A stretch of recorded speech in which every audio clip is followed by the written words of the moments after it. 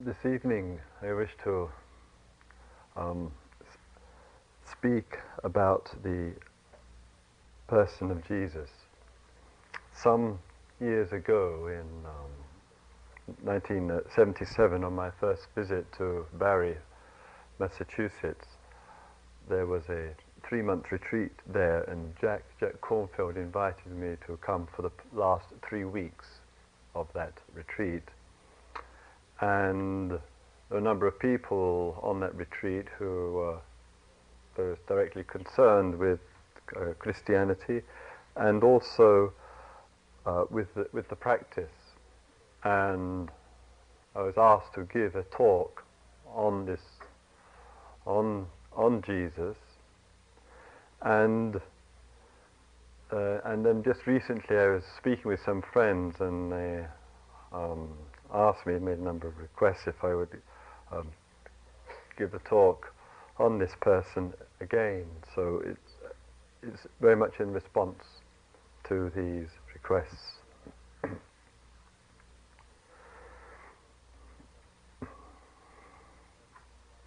And perhaps coming from our background, in which there are a number of people in a Western tradition, one of course of Judeo-Christian, then the person of Jesus is one who is, for a number of people in our society, a major, a central figure, shall we say.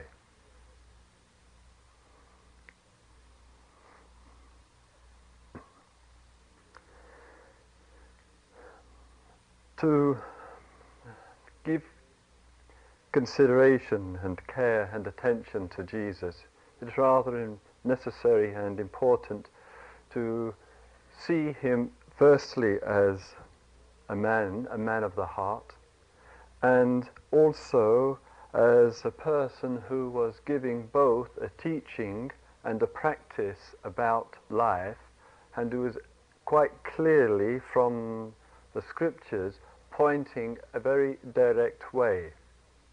And it's perhaps through familiarity of reading the scripture, Matthew, Mark, Luke and John, the Gospels, and through one's own practice, that we may be able to come to a deeper appreciation of what he was pointing out and pointing towards. So we may say that in the language of Jesus there's a joint emphasis, and this joint emphasis keeps appearing and reappearing throughout many of the talks and dialogues and questions that he answered. And the joint emphasis seems to be very much centered, firstly on the way, and secondly on the kingdom of God. And it's through the practice, one's own practice, and through reflection and awareness and meditative observation, that there is an opportunity for us possibly to draw upon the wealth and richness of his insights and his understanding of life. An extraordinary understanding, I would say, in which he wasn't reluctant at all, given the social reality that he was living in, of bringing or using and employing paradoxes, things which to the ordinary conventional mind simply cannot, and I emphasize that, cannot be understood. And so one has there, as it were, an ongoing revelation by him of what he saw, and I'll give some examples from the stories, mainly using the form of parables, and then sometimes, as he would do with his close friends, give further explanation of what he meant, and taking it a step further too in his liberating insights, to coming to a comprehension and understanding of what is meant by the kingdom of God. And in that, looking at Jesus and the mode of Jesus, it would be far too a restrictive kind of mode to limit his perceptions to one of simply of a religious leader. And there is certainly sufficient evidence and indication there with him that he's speaking much more from a very human standpoint about the realities of life. And so he would often refer to himself as the Son of Man, in our language today, the Son of humankind, meaning in no way attempting to distinguish himself in an isolated mode. And one sees there too, throughout his relationships to life, there was a certain kind of, one might say, anti-authoritarian streak within him. And it was certainly noticed in his vehement protests about religiosity, about hierarchical structure, about the authority of the religious and political leaders of the time. So here one has a sense to get a feeling for Jesus. It's coming from a person who lived and walked on the earth and who participated in the ordinary, everyday life of the people that he was communicating with. And I think that's a very essential foundation and basis for us to work from, both in our own life and practice, as well as in an understanding of his teachings. And one sees too that not only was there a critical awareness of authority and religiosity, but an unusual care and sensitivity towards life itself, and the frequency of parables there, stories, everyday stories about people's lives, and using the stories to indicate and turn the mind and heart towards something deeper.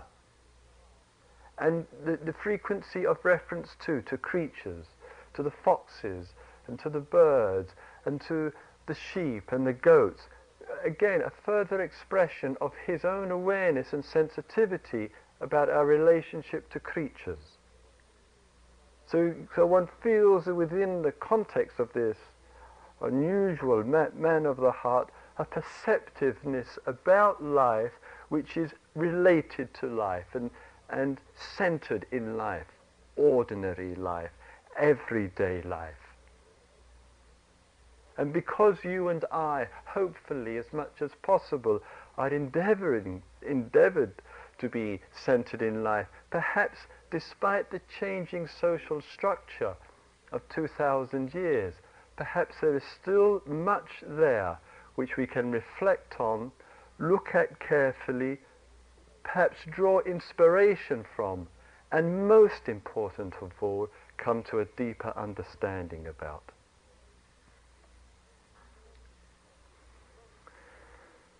Some of his messages and things which he was pointing out to people, and that is to the people that came to listen to him, were, as we know here with our practice too, kind of reminders, kind of hearing something which we know is an intelligent response to life, and needing, as it were, as it is so often for us, to be told, to be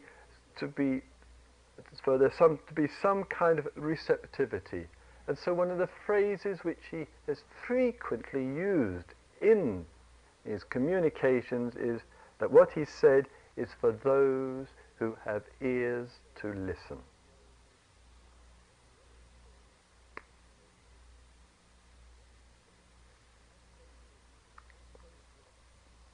I say this is, I'm using the Jerusalem Bible, which is my, personally my favorite translation. I say this to you who are listening: love your enemies, do good to those who hate you, bless those who curse you, pray for those who treat you badly. To the one who slaps you on one cheek, present the other. To the one who takes your cloak from you, do not refuse your tunic. Give to everyone who asks you, and do not ask for your property back from the man who robs you. Treat others as you would like them to treat you. The actual demand upon one's spirituality, though one might say a certain extreme of language, but somewhere or other to create an impact on what the spiritual life means, and is summarized in that time-honored statement of his: treat others as you would like them to treat you. And if sometimes we could just take from the text just a simple sentence like that, and not that it just floats across our head, not that there's a kind of momentary response in listening in the moment, but, as he says, take it to our heart. So that when we take something like that to our heart, the potency of such a line begins to register deeply enough that it has an impact.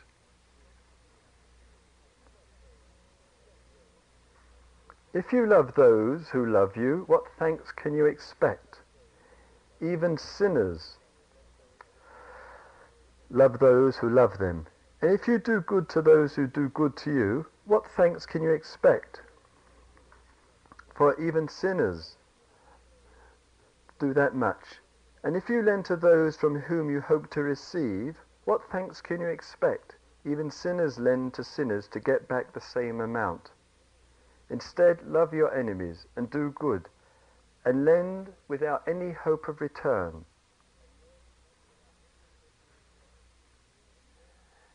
So there is a communication about social reality. It's a communication from him to us about our way of living with each other, our understanding of each other, the kind of expectations in life and demands which we bring upon each other, and a direct, shall we say, encouragement for us to look at our relationships with each other.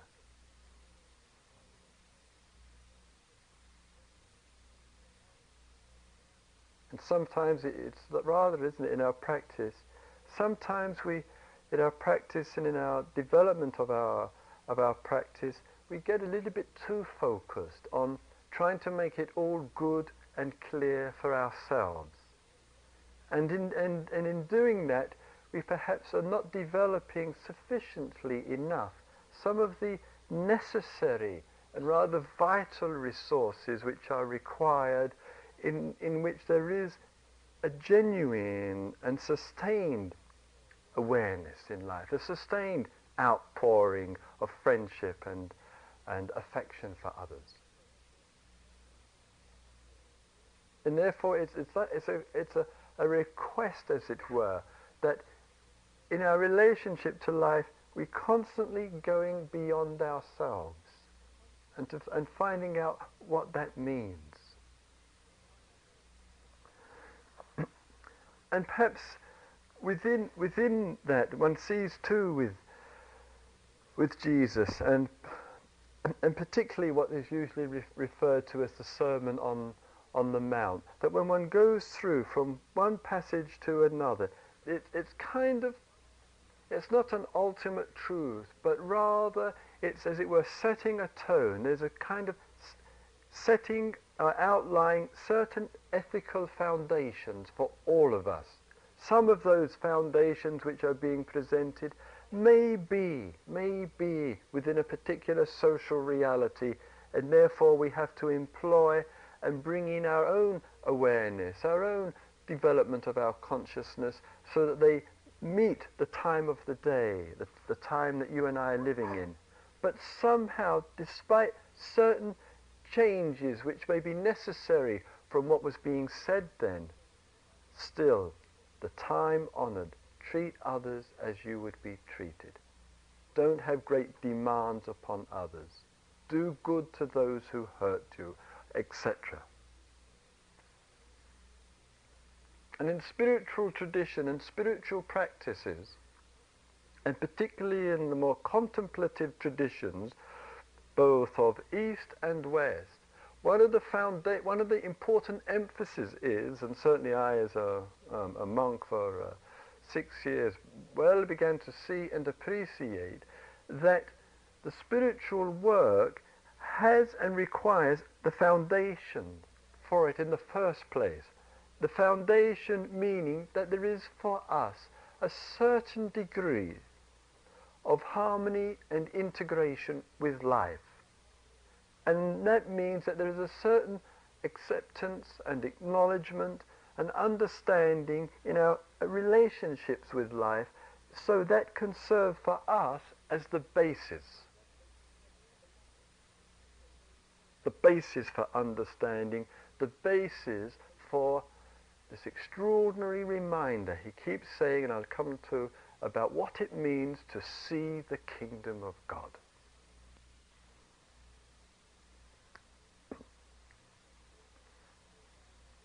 And we see that so often, isn't it, in our own practice here, if we look at the variety of mind states which arise for us, and some of the pains and the confusions and difficulties which occur, how much of it is in relationship to another? How much it is in relationship to the world around? And so some of our practice, by sheer necessity for us, requires harmonizing of that, making that some kind understanding and comprehending that, so that we can come to this sense of equality with others, harmony with others. And when that's there and our mind is not obsessed and preoccupied with that, then our foundation is set.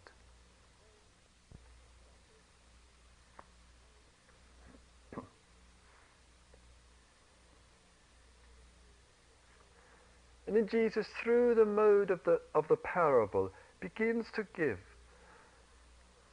some indication, shall we say, through the parable of the story, some clue, some outline of what he means by the kingdom of God. And one of the stories which he tells is when he went to Cana, to a wedding. And not the one that he tells, one which is recorded as actuality. But I often wonder, with the stories which are recorded, whether there is not a truly deeper implication.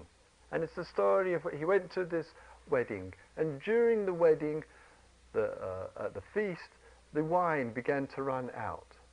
And when the wine began to run out, there was just the water which was left.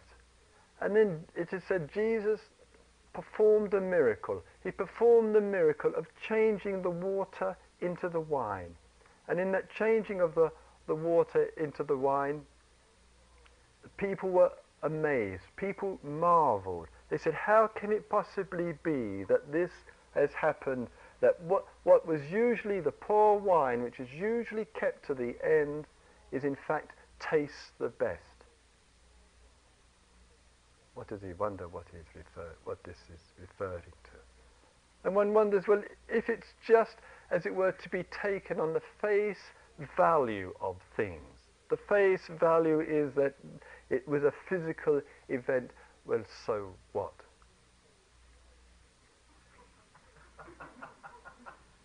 But if one looks spiritually, and we look a little bit more carefully and deeply, maybe it's something to do with the way we see life, the way we partake of life, our whole sense and taste of life. And perhaps too easily and too frequently, through the very dulling of our mind and the dulling of our perceptions. And Jesus speaks about this perceiving, so important. The dulling of our perceptions, maybe life, instead of being the wine that it is, as it were, is watered down to something else.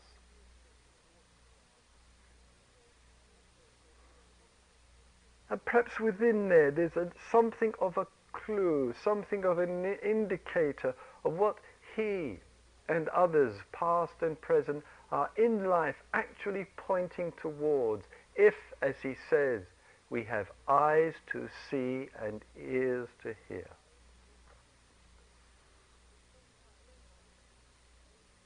So sometimes in our confusion, in our misunderstanding with regard to our relationship to life and the expression of it, we think of the kingdom of God in a particular way. We think of it more in terms of some utopia, some way in life in which you and I and others and creatures in an environment will come to some kind of autonomy, some kind of relationship where there will only be peace and harmony everywhere, and the world of conflict and separation and division ends.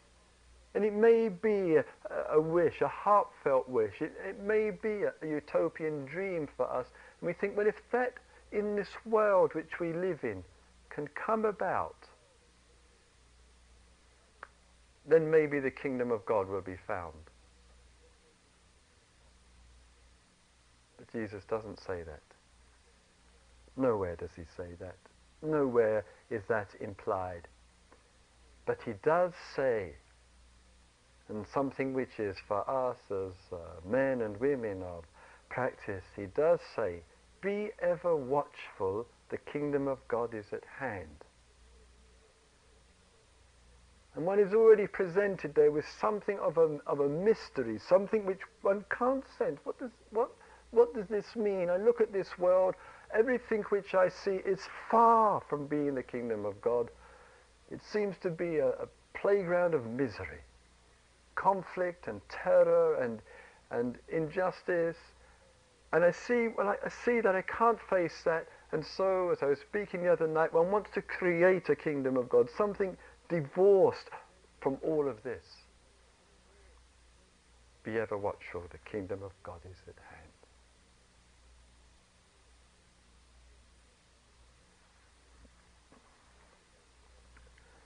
When Jesus first began speaking, he went to see his friend John the Baptist, who wore this camel coat and a belt and stood in the river and took hold of people and said that they had to change and duck them in the water.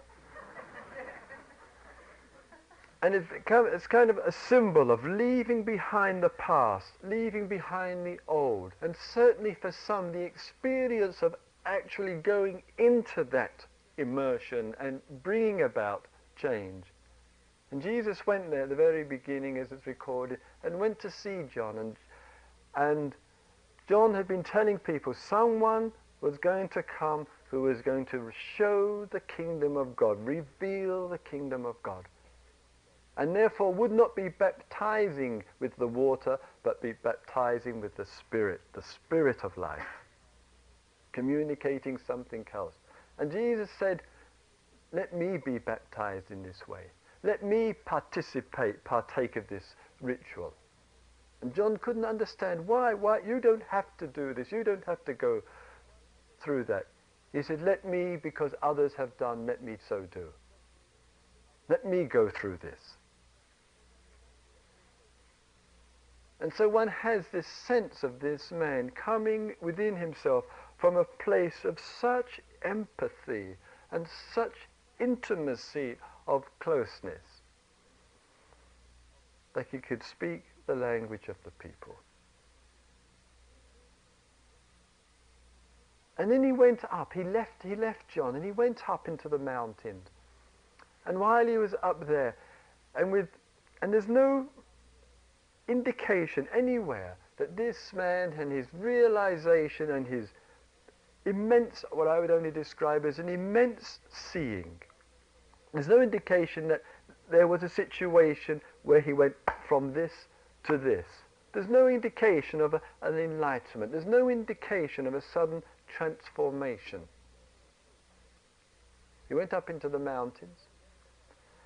And while there, wandering alone, temptations came to him. Thoughts came to him. He said, well, if what he is seeing is true, if it is such that he is not spellbound, shall we say, by the world, not trapped in the world, not of the world, then surely he could turn the stones into bread. Surely, and the quote came from the Bible, that one will be carried by angels, and if one is airborne, then surely he could perform miracles. Surely he could jump from the top of the cliffs and be safely carried down if he had conquered and mastered the world, if he had overcome the trials and tribulations of the world. And he realized it was the temptations of the mind, the movement of the mind. And as he said, what one has to do if one sees is to serve.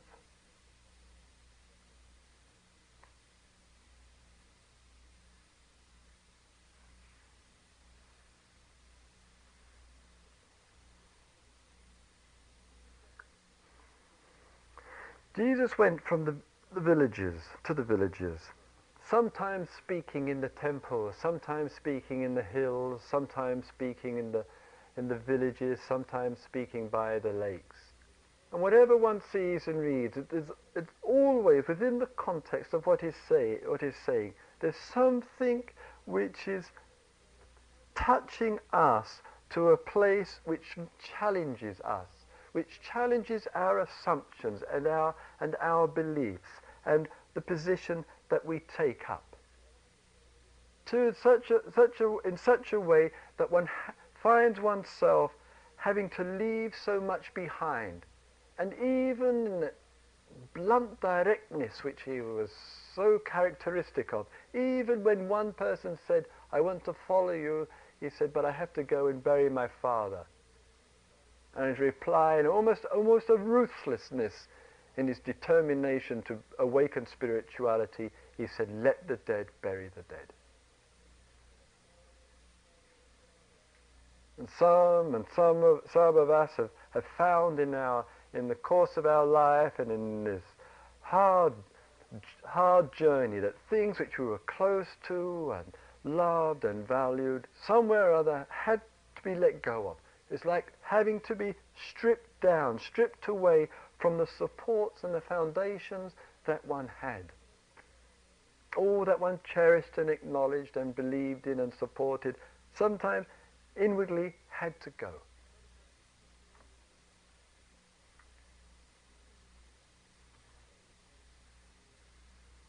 And so he says here on this famous lines about the cross. And one wonders, and one looks at the statements, and he says, if anyone wishes to be a follower, if anyone wishes to develop the practice, to follow the way, let him renounce himself and take up his cross every day. For anyone who wants to save his life will lose it. But anyone who loses his life for my sake, for the sake of truth, that one will save it. And one sees too, and we have seen too in our life and in our practice, that in walking, one is carrying a cross. And in walking the path, at times there's feelings of tremendous weight and tremendous burden and hardship. And that to carry the cross is something which goes part and parcel. And we might say, what is the cross? We might ask, well, what is the cross? What is our cross in life which we have to carry, which we have to bear with? And sometimes it's even, as it were, the feeling too of the whole relationship to the mind-body, and the sense of just standing and having one's arms outstretched in life, and just standing with the arms outstretched for a few minutes, just feeling sometimes even that the relationship to the mind-body can feel like a cross. And for those of you who are here who are having such pain and difficulty, for those of you who are here with life which is for all of us uncertain with regard to today and tomorrow, and to some degree we might say, just as we are living each day, we might say we are also dying a little bit each day. And in that too is part of the cross of life. He says, pick this up, take this fact, take this reality and walk with it.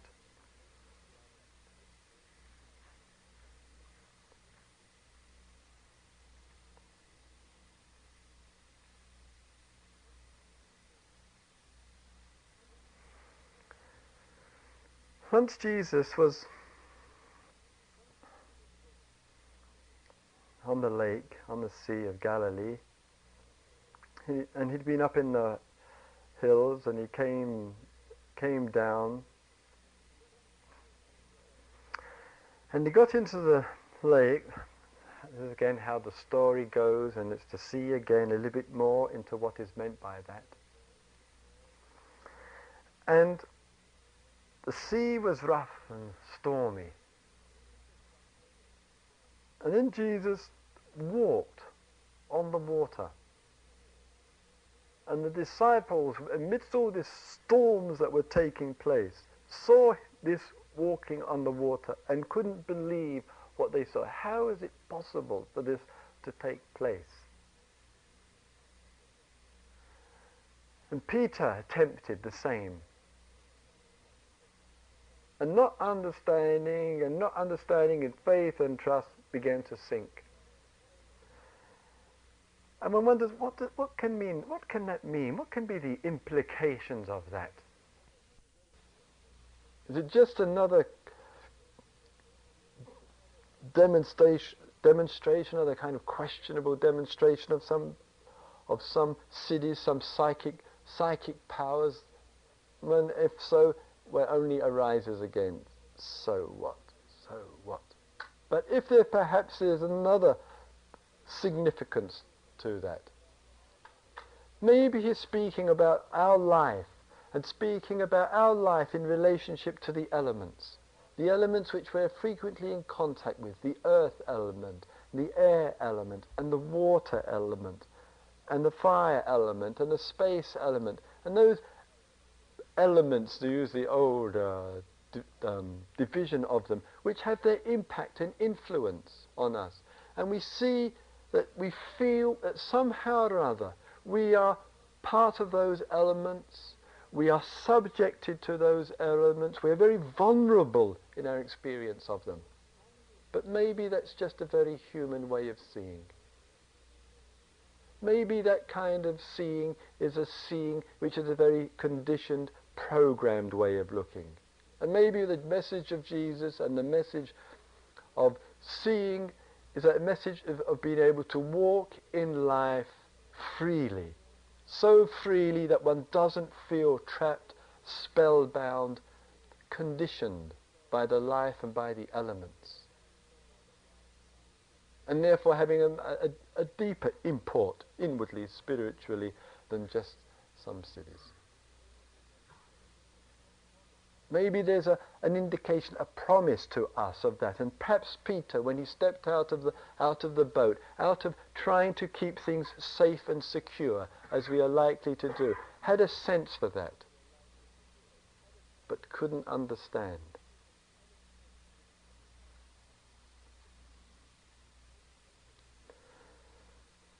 When Jesus was traveling and moving around, he would speak and draw from the nature. And he would say how with the creatures themselves and with the very nature of things, one doesn't see them, so to speak, like human beings planning for tomorrow, trying to fix tomorrow in some way or other. And there's an emphasis and again to be free, he says, to be free like the birds, in that way of not holding on to tomorrow, and not to be concerned again and again with the accumulation of possessions, the accumulation of property, the accumulation of things, because all of these things are subject to passing. And sometimes that's extraordinarily hard because of the very social structure that we live in almost impales itself so predominantly on our senses that we've become, as people of little faith, people of little real trust in life. And because of that some loss which has taken place there, we feel that if we're not striving to make it, not striving to get somewhere in this material world, in whatever way it is, then we're going to suffer, we're going to get lost, that nothing else will occur for us. And the impact of the social conditioning upon us, through parents, through education, through the emphasis on career, etc., drives itself upon our hearts and minds so strongly, we're losing a certain faith, a certain trust.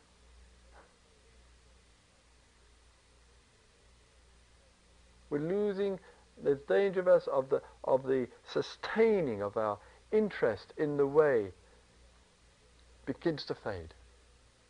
Of really what it means, what change means, what being born again means. And so he gives us this illustration of that, the story of the sower.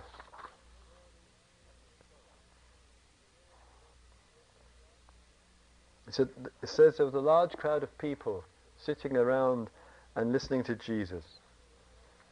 Jesus said, "A sower went out to sow his seed. As he sowed, some fell on the edge of a path and were trampled on, and the birds of the air ate it up. Some seeds fell on the rocks, and when it came up, it withered away, having no moisture. Some seed fell amongst the thorns, and the thorns grew with it and choked it. And some seed fell into rich soil and grew and produced a crop 100-fold. Saying this, he cried out, 'Listen, anyone who has ears to hear.'" Later, his friends asked him, what did this mean? What did this story mean that you have just related? And Jesus said, "The mysteries of the kingdom of God are being revealed to you. For the rest, they are only parables. They may see the parable, but not perceive." This is Jesus' words now. They may see, but they don't perceive. They may listen, but they don't understand. Then Jesus begins to explain, this then is what the parable means. The seed is the word of God. Those on the edge of the path are those who have heard it, and then they are carried away, and the word is carried away from their hearts. Those on the rock are people who, when they first hear it, welcome what they have heard with joy. But the word has no root inside. They believe for a while, and in time of trial and difficulties, they give it up. They forget. And as for the part that fell into the thorns, this is people who have heard, but as they go on their way, they are choked up by the worries and the riches and the pleasures of life, and do not reach maturity. Remember, this is words of Jesus precisely translated.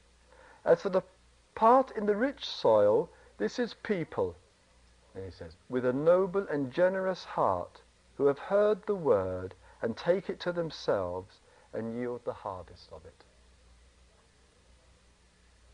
And sometimes in our own practice and in our own relationship to life and in the difficulties of the life, when we hear what's valuable and beautiful and profoundly significant for life, sometimes it just falls and the social reality consumes us like the thorns which consume the seed. Sometimes it takes root and we see the benefit, we experience the harvest. Just as in these days that you and I have been and are being together, you hear much which is coming. Much coming out of your own heart, the seeds coming from your own heart. and much which is coming from the situation that we have here together. And one doesn't know, you don't know, I don't know, what of that will bear fruit. And sometimes one day, 1 week, 1 year, 10 years later, some of those things about the Dharma of life, the truth of life, begin to flower and become an extraordinary, an invaluable friend to one, because they have taken root. The seeds of the kingdom of God have taken root in life.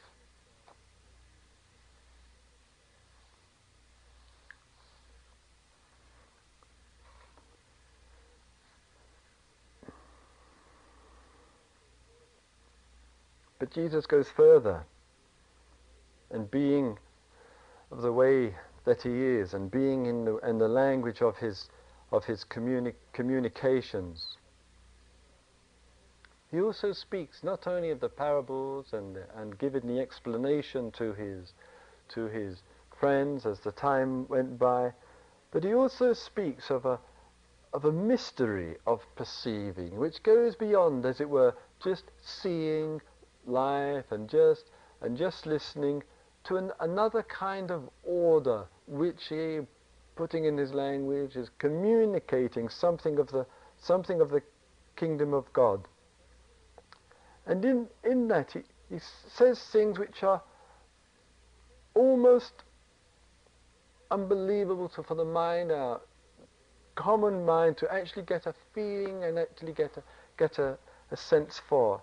And one of the indications of that, of the many that he gives, he speaks, of course, frequently of the relationship to what he, in a very personalized language of Jesus. And remember, he refers to so much of what he says is in the terms of a metaphor, in the personalized language of Jesus, of the Father.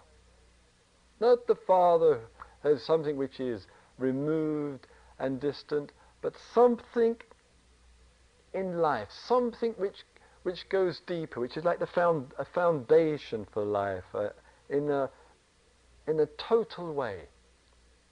And then there begins to be some of the pointers, the indications of what he's referring to. But one can't use everyday language. One can't even speak in parables or analogies in such a way. And yet it becomes a language which almost becomes a necessity. And one example of that, and the various further illustrations, is at the Last Supper. And there at the Last Supper, because of his outspokenness, his criticism, his willingness to be honest and direct, his assurance of what he says and communicated, constantly ruffling particular people, feeling threatening to the authorities, and particularly to the Roman authorities, and all of that, as it were, leading in a certain direction, meaning that the speaking continued, his affirmations of what he saw continued unbroken in spite of consequences. An unyielding determination to keep to the truth. And so in the Last Supper, when there's friends there in the upper room and the edge of Jerusalem, and sitting there and being together, he takes hold of the bread and he says, "This is my body." Takes hold of the wine. "This is my blood." And wonders, what is meant? Where is that coming from? What is this man communicating here? And in a further passage from John, he goes into the same again, where he speaks. He says,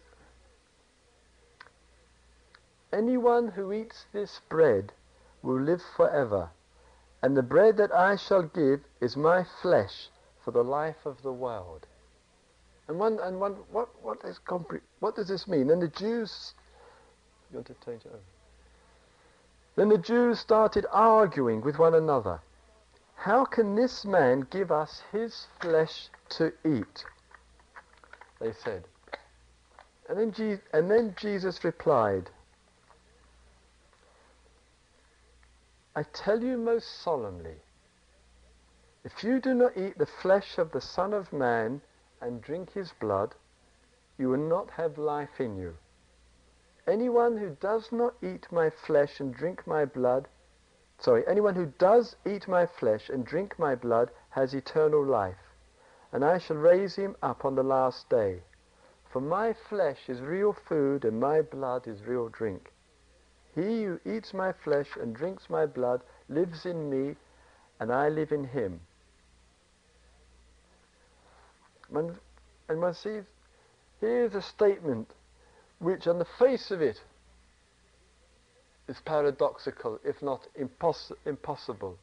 But in our exploration, something Jesus is saying there which seems to be communicating something of a forgetfulness, an absolute, utter forgetfulness of oneself. A forgetfulness of oneself to such a degree that there isn't a distinguishing taking place between this is my body and that bread is not.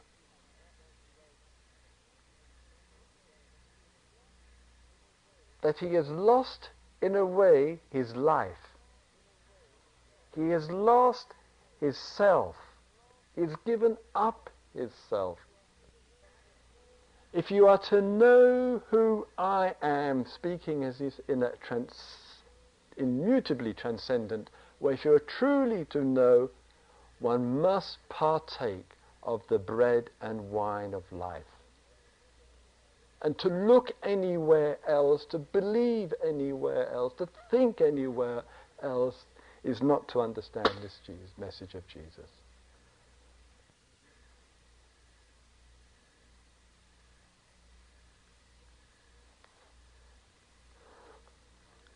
And then he goes further with his insights and his extraordinary love and compassion and the giving up at all levels of his being. And he goes further and he breaks mystery after mystery. And then he says in John chapter 14 verse 6, one of the most famous and well-known, and possibly one might say one of the most misunderstood statements, and which doesn't communicate the beauty and transcendence of understanding.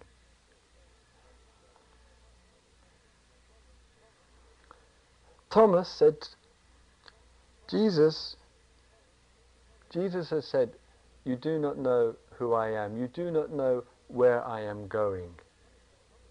And Thomas said, Jesus, we do not know where you are going, so how can we know the way? If we do not know where you are, how can we know the way to be there? And Jesus says, I am the way, the truth, and the life. No one can come to the Father except through me. If you know me, you know my Father too. I am the way, the truth, and the life. And one looks at this statement, and then something within this statement, something about the way. I am the way, the truth, and the life. Not saying I am the way to the truth. Not saying I am the way to eternal life. Not saying I'm the way to God. And in that perception, something about the way, and here's the mystery again, something about the way, something about what one is practicing, what one is being here on earth, and the truth are not separate. Something about the journey and its fulfillment, something about the kingdom of God and life are not separate. But how hard it is to see. And when we leave behind, when we let go, when we die to the image of Jesus, and we remember that Jesus is speaking as the Son of Man, the Son of men and women, as men and women, then one has to bring the language. The Word was with God, and God dwelt in the flesh. One has to bring the language right to oneself. Not Jesus out there, but us.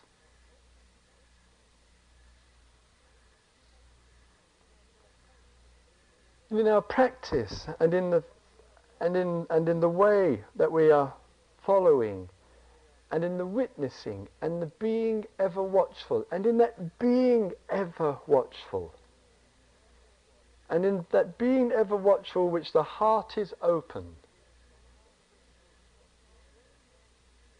then this Jesus of another time, this Jesus of another era, is not of another time, not of another era, but here, right with us.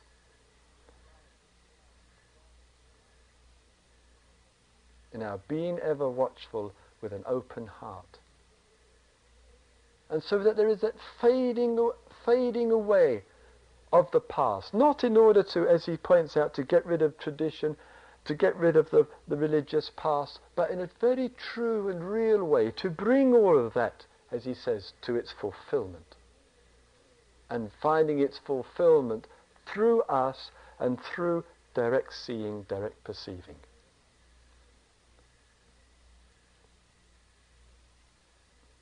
So in witnessing, in watching, in observing, in affection and in love, we may say, therein is Jesus. And no one can find God without that. No one.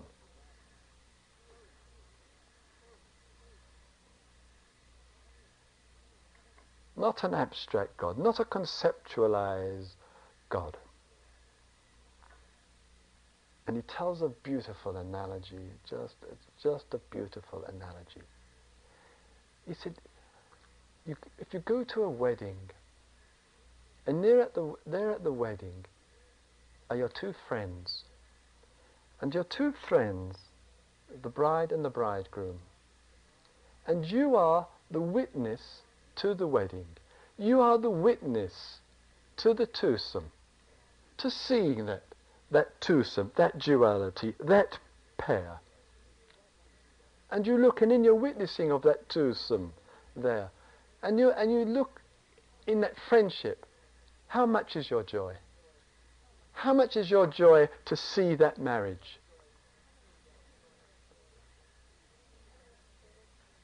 As it were, a direct pointer to us in our relationship to life, to truly be a witness to life, to be a witness to the duality of life, to be a witness to this and that in life, to be a witness to the bread and the wine of life. And if we are willing to be a witness and to walk with the cross of being a witness at times, in our pure witnessing,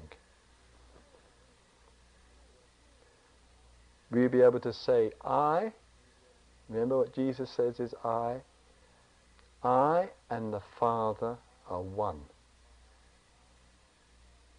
I and the Father are one. For this is my body and this is my blood, and I and the Father are one. And so the gap between, we have separated the earth from the kingdom of God. The separation from something other, the gap begins not to fall away, not to disappear, but to see so clearly and beautifully that there was never a gap in the first place.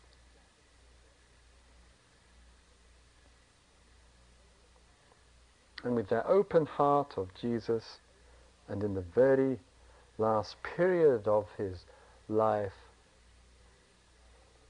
he is able to say, and as we often need to be able to say to each other, forgiveness. For they know not what they do. And we may say of that, for they know not what they do, that in our looking, in our life, it's sometimes easy, isn't it, to forgive those who express some remorse, who express some regret. But forgiveness for those who do and continue to do and have no interest to do anything else but be the way they are, no matter how much it hurts. Therein is real forgiveness. Therein is an openness of heart. Because there is that awareness there that it has in its root causes not knowing what one does. Just not knowing. And so when Jesus was asked, how can we know? How can we know someone who has found the kingdom of God and all the deeper mystery of what it means? And as he said, you shall know them by their fruits.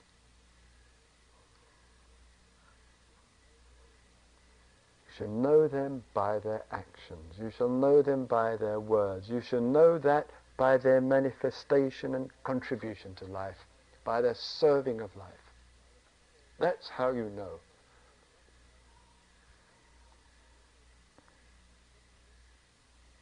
So let these seeds that we are here, which are being nourished and watered, let them develop.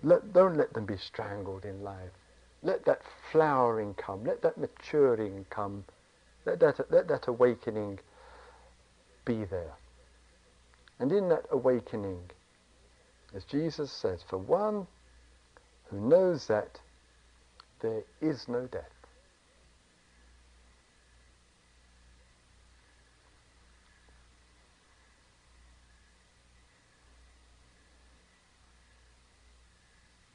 May all beings see into life. May all beings see into the heart. May all beings see the kingdom of God.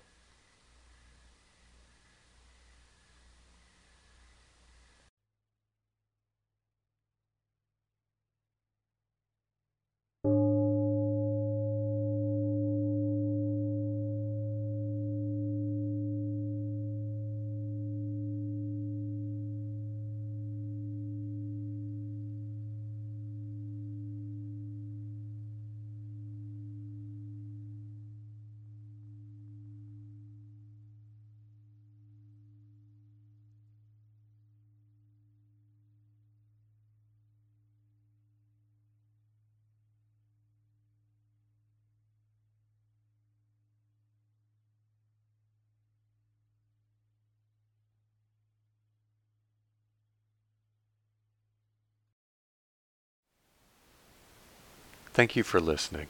To learn how you can support the teachers and Dharma Seed, please visit dharmaseed.org/donate.